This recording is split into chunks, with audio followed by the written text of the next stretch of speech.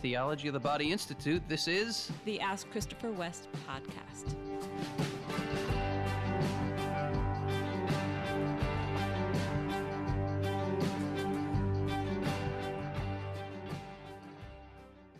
Well, hey, everybody. Hi, listeners. Welcome to another episode. Wendy, you know what I love about being Catholic? Tell me. 40 days of fasting is not the part I love. But how many days of feasting? Yes, I know this one. I got the Catholic answer for you. Yeah. 50 days of feasting. 50 days of feasting. Here we are in the Easter season. And I hope you are taking the 50 days of feasting just as seriously as the 40 days of fasting. Or maybe you didn't take the 40 days of fasting so seriously. But maybe you should have. Because then you get to take the 50 days of feasting just as seriously. That makes me so happy. The emphasis is on the feasting. I love this quote from the Catechism. It says, the purpose of the liturgical fasts is to prepare us for the liturgical feasts. If you're not hungry, you're not going to appreciate the feasting, right?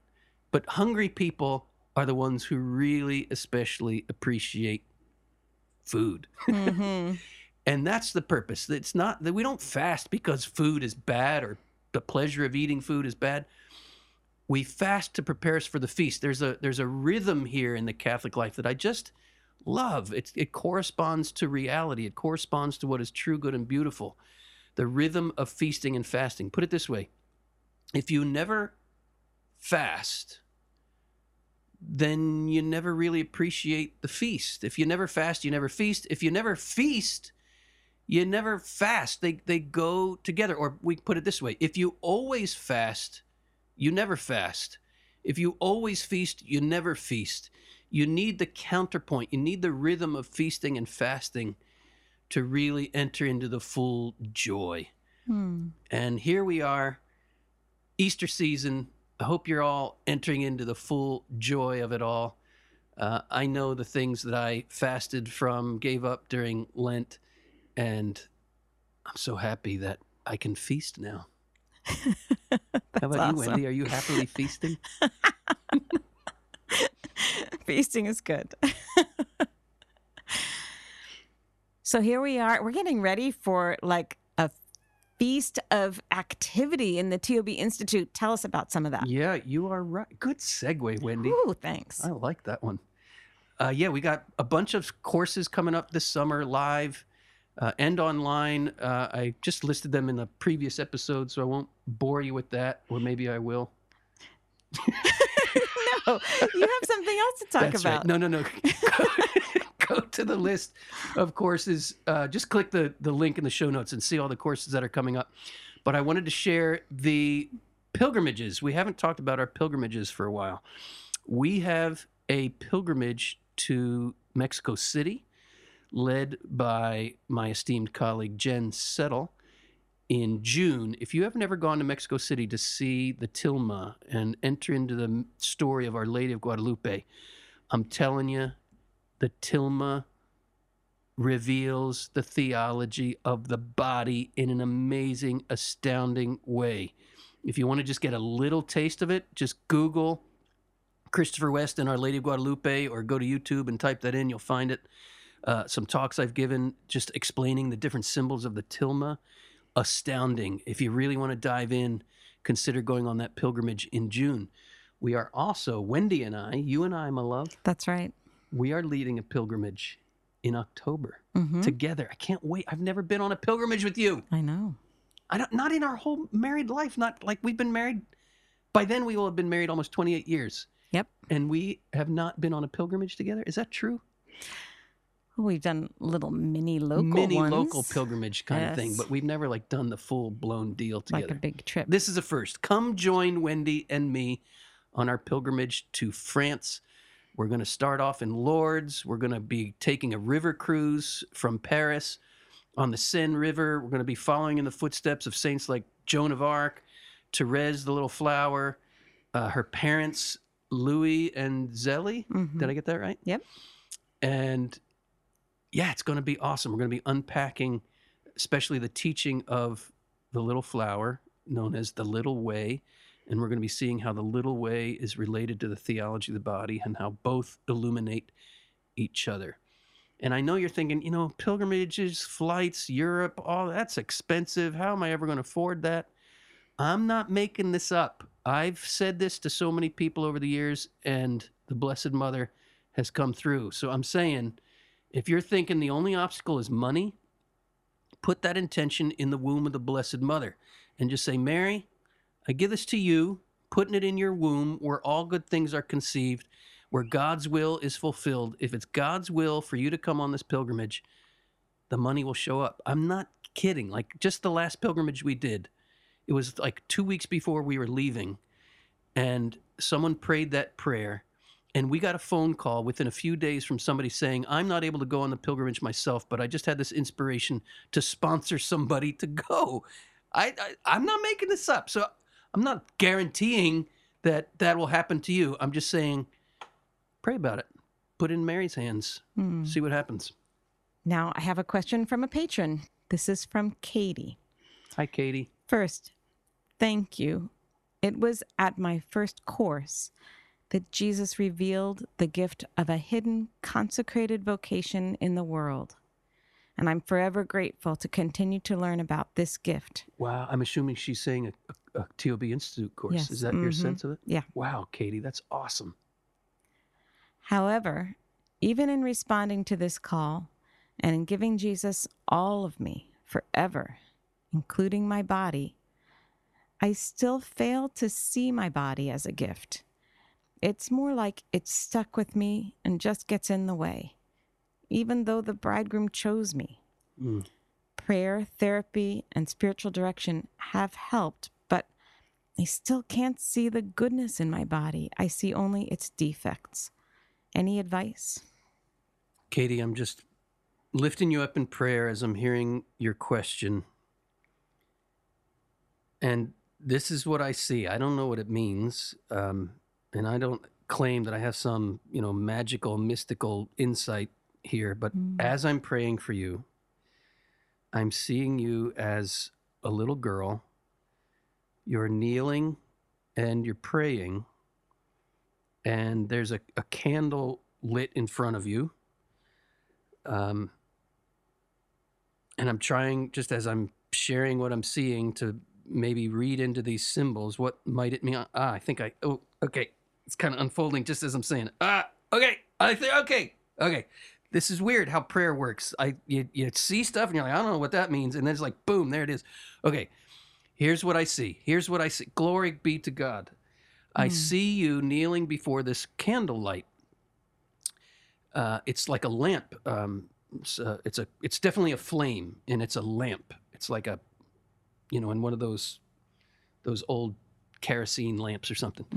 And the scripture that just came to mind, which, it's so amazing how these things can unfold. But the scripture that comes to mind is, bring your body and every part of it into the light, and make sure no part of your body remains in darkness, Jesus says.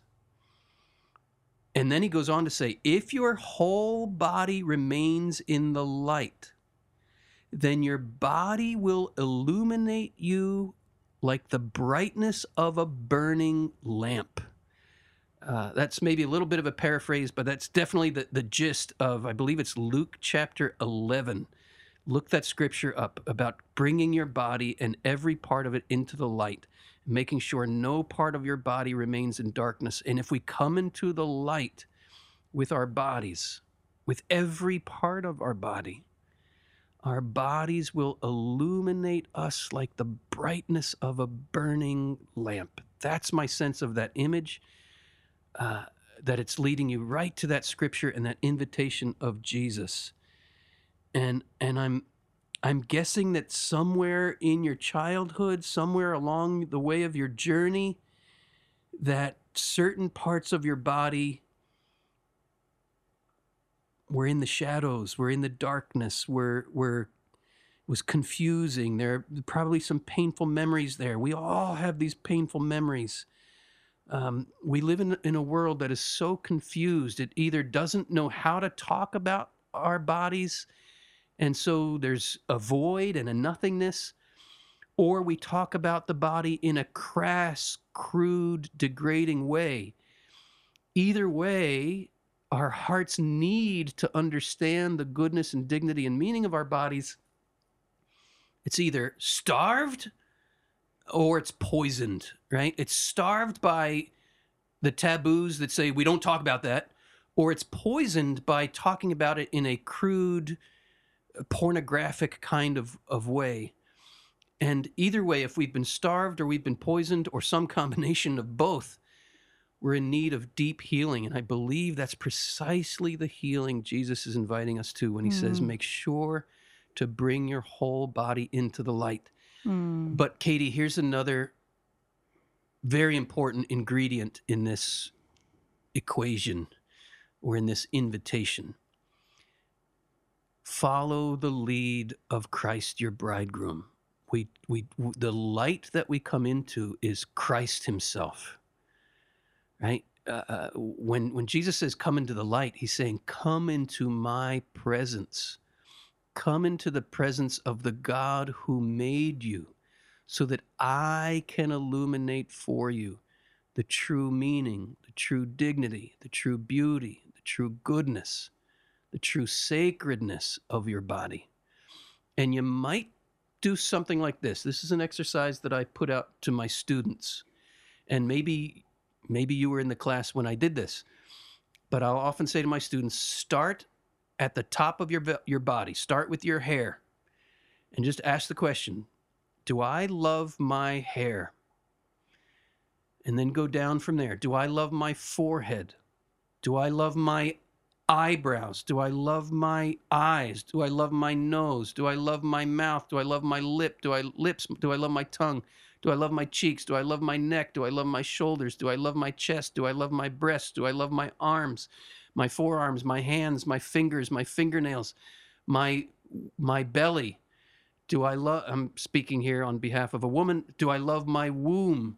Do I love the gates to my womb? Do I love my thighs? Do I love my buttocks? Do I love my knees? Do I love my shins? Do I love my calves? Do I love my feet? Do I love my toes? If you go through that list, inevitably the difficult places will come up. I don't love that so much. And when that comes up, say, Lord, show me how you see my hair. Show me how you see my shoulders. Show me how you see my breasts. Show me how you see my womb. Show me how you see the gates to my womb. Scriptures that come to mind, and this is not a stretch. This is really and truly a proper reading of the temple language of the Scriptures, right? The temple is a feminine mystery. The temple is the dwelling place of the Lord. And this is fully revealed in Mary's body. Mary is the living temple. Her body became the dwelling place of the Lord. Her womb became the Holy of Holies. When we understand that temple imagery and how it's connected to the mystery of the feminine body, we can look at those scriptures that talk about the beauty of the gates to the temple, right? These are the gates of the Lord. These are holy gates. The gates of the temple have been opened. The gates are holy. The eastern gate is open and it is beautiful. And the glory of the Lord flows through the gates of the temple and flows into the gates of the temple. All of this temple imagery can rightly and properly, in a sacred, holy, beautiful manner, be applied to the dignity of the body, and in a particular way, the feminine body. I invite you there, Katie. Let the Lord lead you through a meditation on the holiness of the temple that is your body. It is his dwelling place. How lovely is your dwelling place, O Lord, mighty God. Katie, let that scripture sink in. How lovely is speak it to your own body. Let the Lord speak it to your body and over your body. How lovely is your dwelling place, O Lord, mighty God. I'm just sitting with that beautiful prayer. It's very, very powerful for all of us, all of our listeners. We need to pause here and just take that in, the loveliness of the Lord's dwelling place, the treasure that we are by being the Lord's dwelling place. I am also just wanting to add that it can be a healing experience for our sense of our own bodies to care for others' bodies. And I think that is really linked to this. When you say how lovely is your dwelling place and we reflect on our own bodies, we can also recognize in every body a loveliness of the Lord's dwelling place. Images of the work of the missionaries of charity that Mother Teresa founded come to my mind, in that reverencing, even very broken and sickly bodies with a genuine love for the Lord. If there's some way that you, Katie, can add a new way of ministering to others bodily into your life, to kind of to allow the Lord to reveal his love through you experiencing your giving the gift of your body to others. When you as a consecrated person, there could be maybe a feeling that somehow you're supposed to only, relate with the Lord in kind of this super private way. And yet the Lord's consecrating you to live in this world and to love his body in this world. So in whatever way, if that lands, if a door opens for you to be somehow in service to others, giving the gift of yourself by caring for others in some way, I feel like that could also be a path for recognizing your body as gift. I'll just add that the church has a term for that, the corporal works of mercy. Right. Mm-hmm. Right? We're all called to the corporal works of mercy. Bodily. Katie, I just want to add one more thought, that there's a battle involved here, right? The enemy is hell-bent on preventing us from understanding the goodness and sacredness of our bodies. This is where the war is. This is where the spiritual battle takes place. And I just invite you to be aware of that, not to be scared of it. The Lord has crushed his head, right? Done. But we need to just be aware there is a fierce spiritual battle to fight here, and to put on the armor of God, as St. Paul says. And interestingly enough, I've said this many times on the podcast, the very first piece of armor to put on, according to St. Paul, is to gird our loins with the truth, right? Gird our loins with the truth. And that's all that we've been unfolding here about bringing your body and every part of it into the light, into the presence of the Lord. That's how we gird our loins with the truth. Bless you, dear Katie. We are lifting you up in those tender places. And I have expectant faith, Katie, that the Lord's going to take you on a glorious journey into the light, and your body will illuminate you with the brightness of the lamp that is the Lord. Amen. Our next question is from an anonymous listener. Do you know of any faithful Catholics who send their kids to public school? My wife and I are discussing homeschooling and private school options now, and we want to keep them in public school, but aren't sure if that is morally okay, or even if that is good parenting. I know some parents who are striving to be good Catholic parents who sent their kids to public school, and that would be you and I. Yeah. Did I say, is it you and me? I know. That would be I. Right? You got it. Grammar. You got it. That would be you and I. Yes, we sent our kids to public school, not the whole time, and not all of them, but our younger two we sent to public school from what, kindergarten through, one went up to third grade, right? Isaac went up to third grade. And then we sent our two oldest boys to public high school. So I don't think one can say across the board. Obviously, I don't believe this, or we wouldn't have done it. You can't say across the board sending your children to public school is wrong. That's just not true. Um, there are many, many concerns that one needs to be aware of. And there are a lot of public schools in this country that I would never send my kids to, and not in a million years. So it's not an absolute moral evil, but in our world today, yeah, it's highly problematic. And if you can find an option other than that, especially if your area, the public schools, are just pushing the whole woke agenda, yeah, look for an alternative. That's my immediate advice. Wendy, what are you thinking here? Yeah, I think that we need to keep in mind that um, passing on faith to our children and protecting them from just kind of being brainwashed by lies in our culture is going to require a lot of effort from parents, a commitment of Absolutely. time to relating with them, to sharing the vision, the reason for many things that they experience and see in this world, to understand the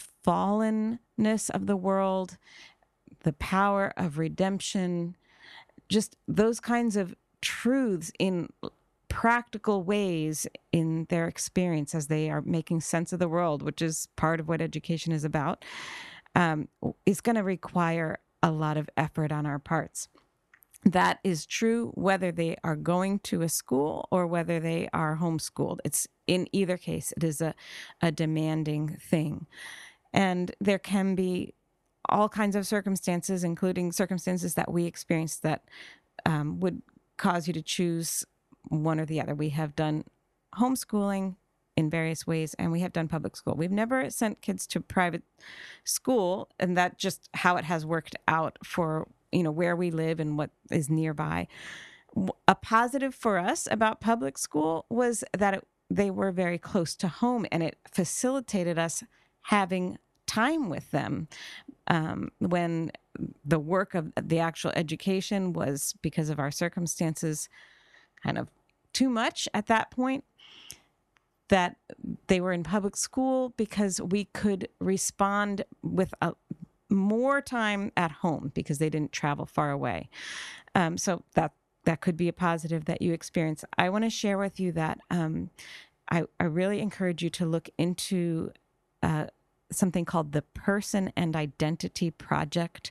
You can just Google that, or do a search for that, the Person and Identity Project, because they have a lot of resources for parents and for schools and for teachers, but about ways to protect our children in this world, including woke agenda kind of teaching. So I don't want to spell that out too much. I just want to encourage you to look into it, and also to look at Rua Wood's, that's spelled RUAH, Rua, and then the word Woods curriculum for theology of the body. That's something that even if you're not homeschooling, you can so naturally and easily incorporate into your children's lives through just even bedtime stories that are really geared toward just reaching children's hearts at different stages. So those are two resources I want to mention to you if you do choose to continue in public school. Our next question is from a listener named Deborah. Hi, Deborah. Hi, Christopher and Wendy. Lately, this same question comes to my mind, and I would like to know your opinion. I'm a person who finds it hard to say, I love you to the people around me, to my parents, my siblings, my friends. I do things for them because I love them, but those words just don't come out. Sometimes I wonder if when people say I love you to someone, it is out of habit, or are they aware of the meaning of those words? Loving someone means that you want the good of that person. You don't want to use them in a selfish way. So when you tell someone I love you, you're saying, I want your good, and I don't want to use you. Am I right? Sometimes I think I should say those words more often so that the people I love know that I love them, but it's hard for me. I don't know if it's because I'm embarrassed or because I don't want to show myself vulnerably. Ooh. What do you think? Should I try to say it more? What do you think or feel when you say I love you to someone? Wow, Deborah. I want to say I love you. I love you, Deborah. You're beautiful. I love that you even are able to articulate this question. I love that you are aware of the movements of your heart to this extent that you're able to put this in words and put it out there and make yourself vulnerable. Deborah, I love you. It's beautiful. Are you getting it right? I want to answer that question first about what love is, and that when you say I love you to someone, you're saying I desire your good. I don't want to use you. Absolutely. You're spot on. That's the very essence of love. And it's not only to desire the good of another, that's the beginning of love, but to work for it, right? To sacrifice yourself for it. That's putting love in action, right? To work for the good of the other, even if it costs me. And it seems that you understand this, and that you said you do these acts of service for others. You are working towards the good of others, but you stumble when it comes to putting it in words. I have reflected on this, and I've reflected on the different ways we kind of soften the words I love you, right? Those words, as you acknowledge, Deborah, they make you vulnerable.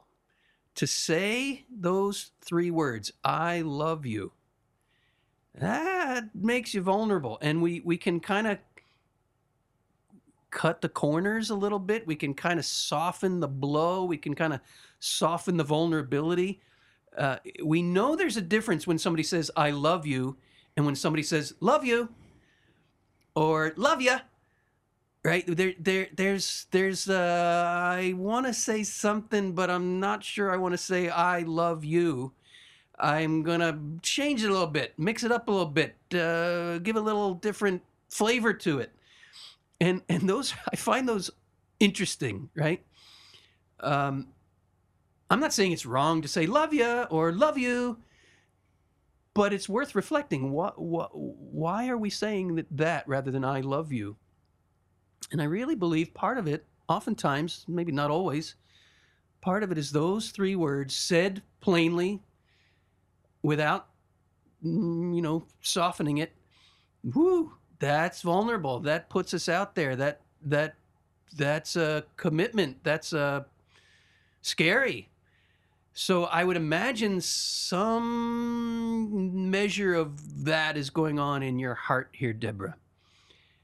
And I just invite you, just as you were so open and vulnerable in putting this in a question to us, put it in a question to the Lord who loves you. Write it out in a journal, just as you wrote it out to us, and say, Lord, I'm putting this out in the light to you. Show me what's going on. And quiet your heart. Make sure you're in a place where you can close the door and not be interrupted, and quiet your heart and just listen. Put that out to the Lord and listen. Listening prayer is so powerful. We have to train our ears really to hear the Lord. And that can be difficult, but maybe as you go to listen, maybe you hear a song. Maybe you have a memory from childhood. Maybe you see a scene from a movie or a TV show, or you remember a poem, or just pay attention to what's moving in your heart. It's very clear to me, Deborah, that you are attentive to the movements of your heart. And that's a key to real deep listening prayer. You're on it, girl. Just keep going. Wendy, what are your thoughts? Yeah, I love all of this question just as you did. And I love how you started with telling Deborah that you love her. I love you too, Deborah.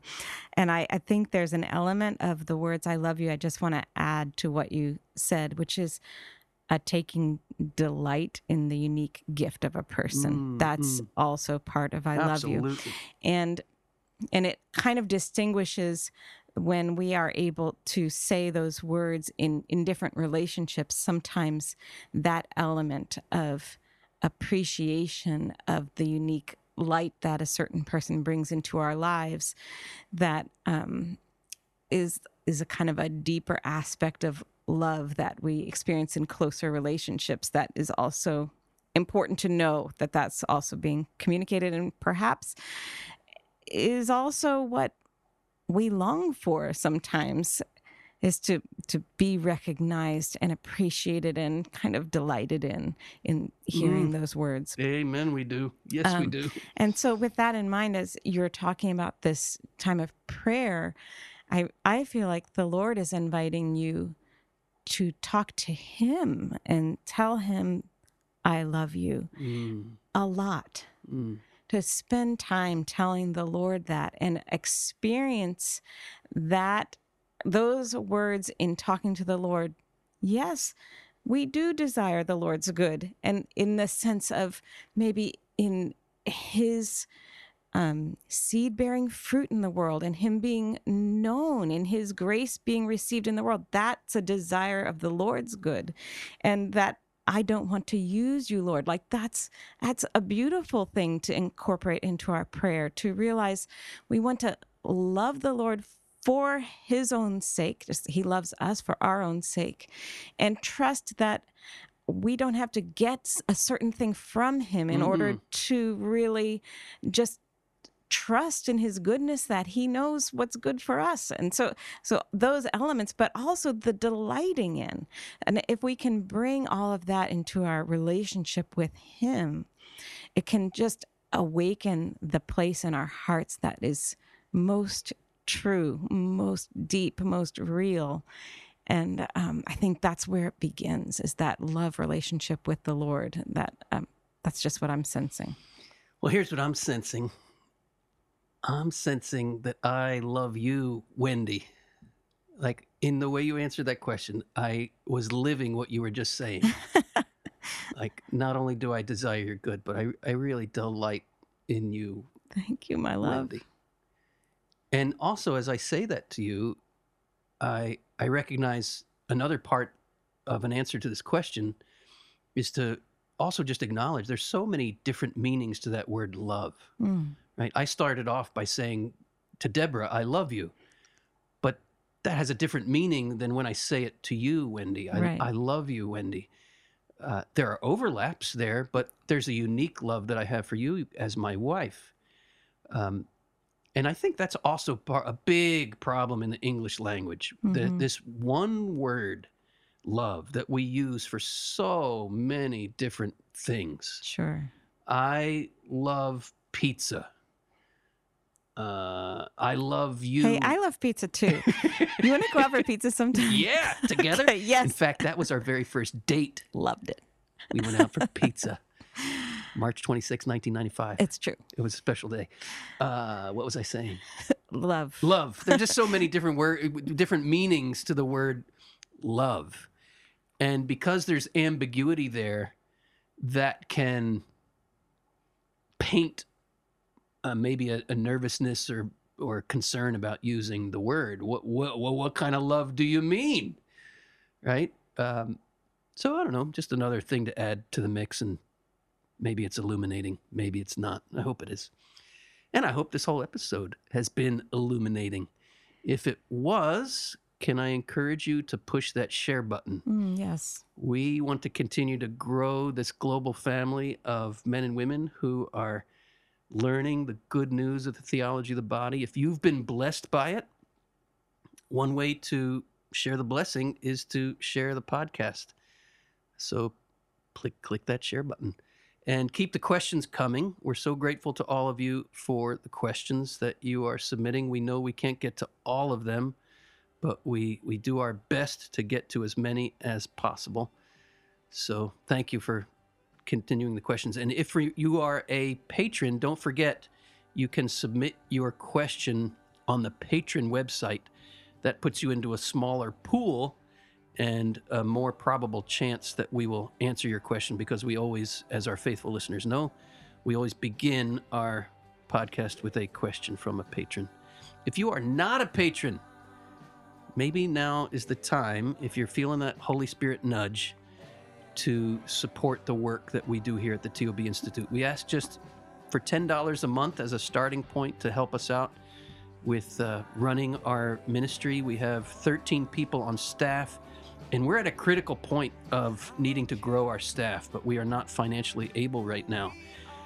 If we get enough patrons to help us out, we can grow our staff and continue to spread this beautiful teaching. So prayerfully consider that. Yes. Till next time, everybody, you know how we sign this off, but I'm going to toss it to Wendy. Surprise, surprise. You are an indispensable, irreplaceable, unrepeatable gift. And what do I say now? Become what you are.